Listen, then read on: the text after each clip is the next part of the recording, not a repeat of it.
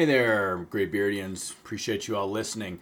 I wanted to thank everybody. I have nearly 4,000 downloads with an average of about 250 per episode, so we're definitely growing. It's also an international audience. 75% are from North America, 12% are from Europe, 5% from Asia, and 8% from other parts of the world, so thank you.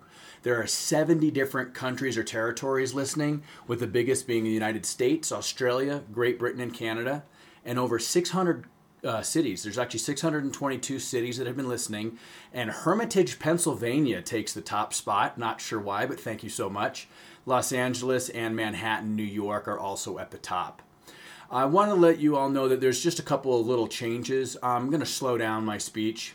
I find myself talking too fast, and I do this in part to stay in the 10 to 15 minute range. I'm going to still try and do that. I may go over, as was seen in the last couple. My governance and the privacy both went 15 to 20 minutes, and I think that it's important, and I haven't heard anything negative about it, so I really want to share the knowledge, share the information, and if I go a bit over, then I go a bit over. I'd rather do that than talk a mile a minute. I'm also adding notes to each episode, so if you go to the website that really hosts this, the cybergraybeard.buzzsprout.com, you can find notes in there, and there are links to articles that I'm referencing. Reach out to me directly. Again, cybergraybeard@gmail.com is the best way to do it. And for this episode, I'm going to be talking about cybersecurity threats in a remote work environment. And again, I wanted to thank Anita A. of Canada for this episode's topic. So as Chris Jericho says, now on with the show. So I've written a couple of episodes. I've written a couple of articles on this topic. One was published this July in CISO magazine. You can check that out online, as well as one specifically on VPN split tunneling that is also published, and I put the link for that in the notes. That was published by InfoSecurity Magazine. Both of them talk a little bit about the threats with the remote work environment, but I'm going to go a bit more in detail. A 15-minute, 10-minute, 12-minute, whatever it is, discussion goes a lot further than a 750 or even 2,500-word article. So check out those articles if you're interested in this. But there are a number of areas of concern with mass remote work at home right now. The schooling at home as well is exacerbating this, and two of the items I'm going to discuss will cover schools in particular. Phishing is on the rise, leads to more ransomware attacks. Phishing obviously is when you receive an email, click on this link, open this PDF, check out this Word document. There's malicious code inside, and then it either installs bad code on your system, bad software on your system, or takes you to a nefarious website that puts code on your computer, and it can open it up to any number of infections. The worst of the worst is going to be a keylogger. When you have a keylogger on your system, the nefarious individuals are literally getting every keystroke, and they can easily grab your password and your username for accounts. So it's imperative to be running virus scans and anti-malware scans on a regular basis. One of the documents or emails that I subscribe to is from the SANS organization, SANS.org, and I get their news bites. It comes out once or twice a week, and one of them this week was really specifically on phishing, and it is a global threat. It is a real problem. This week, or in the last 10 days here in the first 10, 12 days of September 2020, we see that a North Carolina school district was hit with ransomware. It stole information from them, and it encrypted data. So they're really at risk of not only ransomware, but extortionware. The variant was a Suncrypt malware, and it was probably done through the phishing attack. Actually, it was. Additionally, in the United Kingdom, there were 2 universities that were impacted in the same time frame. A Chilean bank was hit. The NetWalker ransomware infected a government agency in Argentina, and we saw in both the Middle East and Africa, government entities were attacked with the Thanos ransomware variant, which has a master boot record overwrite component. So sometimes ransomware is going to steal your data, may or may not encrypt it. Sometimes it's just malicious. I mean, if you're going to overwrite a boot record, you're just destroying a system. This is used in a kinetic fashion. What I mean by kinetic is real world damage. The best example is Stuxnet, for anybody that's aware of that. If not, Google it. It's probably the most famous kinetic attack. It was between the Mossad, which is the Israeli secret agency, and the United States put this together to disrupt and destroy the Iranian nuclear plants. and slow down their progression. It was launched, I think, in 2015. There's books out on this, but Stuxnet was kinetic. And this the Thanos ransomware with the master boot record overwrite component is a kinetic attack as well. If you were to hit a banking organization or you were to get this inside of the government that would be able to shut down some critical systems, you're really going to run into some real problems. So phishing is on the rise with the work at home. In addition to that, vishing, which is voice phishing, that's also on the rise. I can't answer my phone anymore. Honestly, I pretty much have my phone on silent all the time, and I'll check voicemail, or if I'm glancing at the phone or the flash of it catches me and there's a name that I know, I'll answer it. But I'm hit 3, 4, 5 times a day. And these are sophisticated. As I mentioned in my privacy podcast, they're using speech to text with AI, so it sounds like a human. And they're actually going after companies that you do business with. I received a call this morning that pretended to be web.com, which is where I host my website. And they said, hey, call this 866 number. We need to talk to you about your billing. I didn't call their 866 number. I've had this vishing attack a number of times. So what I ended up doing was I called the real number for web.com and they said, no, we don't need anything from you. We're all good, Graybeard. So it's nefarious. And because so many people have corporate phones and so many people are working at home now, and you can automate this with the robo-dialers and the AI, it's just terrible. So vishing is another increased risk and threat from work at home. One of the greatest that I see, and this is one of the articles that I wrote specifically for the InfoSec Institute, I think that's who it was, InfoSecurity Magazine, InfoSecurity Magazine published a VPN article that I wrote, and I talk about split tunneling. So when you set up a VPN, you can always go down that tunnel, or you can sometimes go down that tunnel.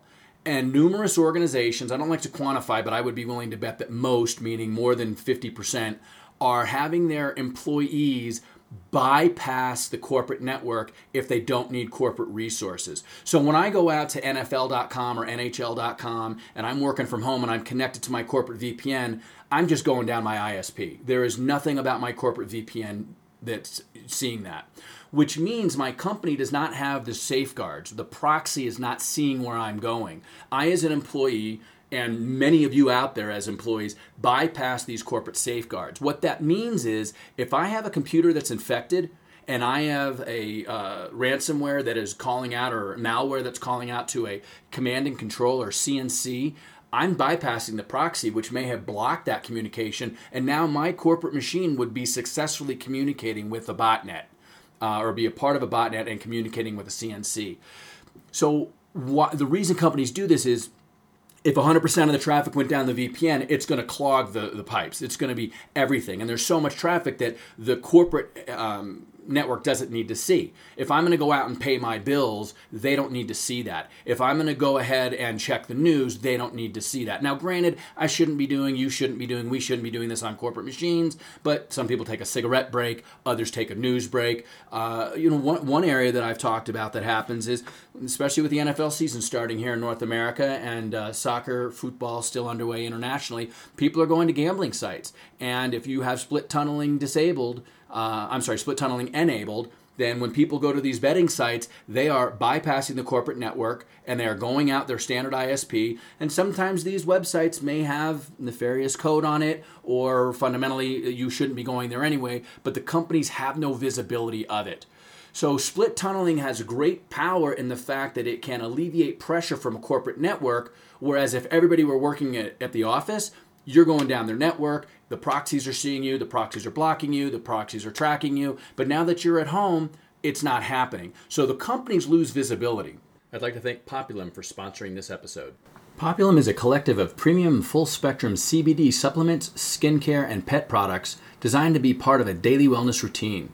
There are all kinds of stories in the CBD market, and Populum promises that their ingredients are safe, tested, natural, and clean, with strong, full-spectrum concentrations. From their dedicated farmers to their superior customer service team, they all share one mission: to create premium, ethical, and honest CBD. Populum offers a 30-day risk-free trial and fast free shipping on all orders. You can find Populum at populum.com. That's POPULUM.com, and use promo code CSGB for 10% off your first order. I've used Populum for 2.5 years due to plantar fasciitis and high blood pressure, and after using it for a couple of weeks, my foot pain vanished and my blood pressure dropped. While I've tried other CBD brands, none have provided the benefit that Populum does. Populum is the only CBD for me, and I recommend it for you.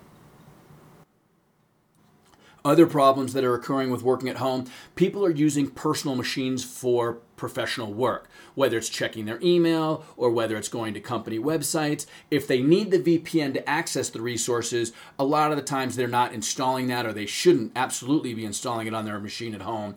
And maybe they are, maybe they're not, but these machines are not assets of the company. Therefore, they don't have the standard device management or the standard antivirus, and companies have no control over this. If I'm going to just swivel over here and use my own machine, my company doesn't know it and they can't control it, and now there's a device that could be touching corporate assets, especially if I install the VPN on it, and employees are doing this. They're doing it for a number of reasons. One, their corporate machine may be broken. Two, they may need to be giving their corporate machine to a child so they can do the schoolwork while they work on their home machine.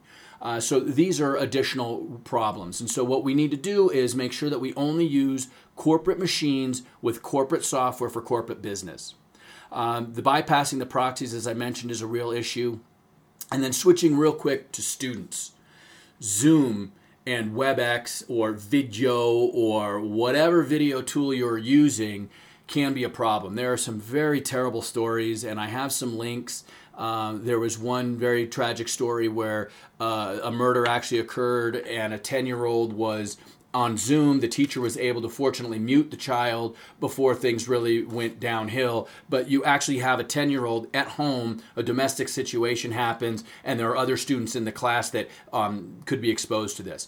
You have another situation where a 12-year-old had a toy gun on the screen. Some people say he was playing with it. Other people say it was just on the screen. And the school district actually called the police on the individual, even though it was obviously a toy gun. He was suspended from school. The parents fought. They didn't know what was going on. They eventually pulled the child out of the school. But these are things that never happened, that we didn't have to worry about before work at home and school at home. Another example is Zoom bombing.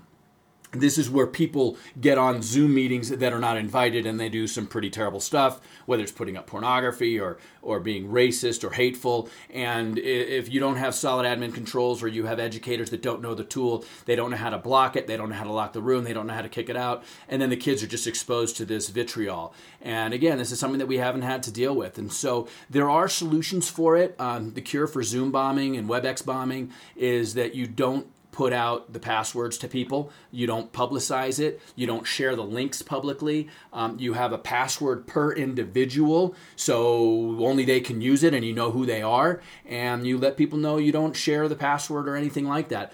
But a problem with this, and again, as cybersecurity professionals, we understand this, but when you have a teacher whose sole responsibility is educating 12-year-olds, and that's what they know is that curriculum, and they're not hyper-technical, excuse me, they don't have the knowledge or the ability to do that. So we as cybersecurity professionals need to find ways to help educators, to help people working at home that are in other professions, whether they're accountants or lawyers or financiers, whether they're administrators, whatever it is. We need to write articles. We need to do podcasts. We need to educate and teach people so that we don't have more of these issues. Other solutions along with the cybersecurity awareness training that we can all be a part of. People need to use common sense. If you don't know who sent it, delete it. If you don't know what that link is, don't click on it. Be very aware. Know what is happening. Have click awareness. Don't share information. Don't tell people that which they don't need to know, especially when it comes to meetings or connections, or certainly not passwords or usernames or account information. You don't want any of that. And then on the technical side, for those of us in the field that have the control, we need to make sure that we've implemented network bifurcation. When you have students coming into an environment, they don't need access to certain corporate devices. They need access to file and print services. So have VLANs set up. Have tools and technologies that are in place that are preventing the network connections. And an example of this would be if somebody were to have their computer connected to the school network and they lose that laptop, or even a work laptop that's connected to, that auto connects to the VPN, you don't want that laptop to necessarily have connection capabilities to network infrastructure. So have the network infrastructure on a different VLAN, and only authorized machines have that access. So the network isolation and bifurcation is a very strong solution. So just to conclude, keep in mind that now that we have so many people working from home with so many new assets and so many new threat vectors, we have students at home with their own equipment and they're dealing with video conferences and they're dealing with Slack and other communicative tools. We need to help people understand what to share, how to share it, when to share it, what to do, what to click on, what not to click on, and be very aware that the cyberverse, as it were, the internet and everything that we do, it's tied together and it is not all hunky-dory and it is not all safe. And we need to let our parents know, we need to let our children know, we need to let our friends know. And it's imperative that we spread the word that there are cybersecurity threats in the remote work environment and the remote school environment, and we need to be aware, cognizant, and defend ourselves and our loved ones. Thanks again for listening. This has been the Cybersecurity Graybeard. Have a great day.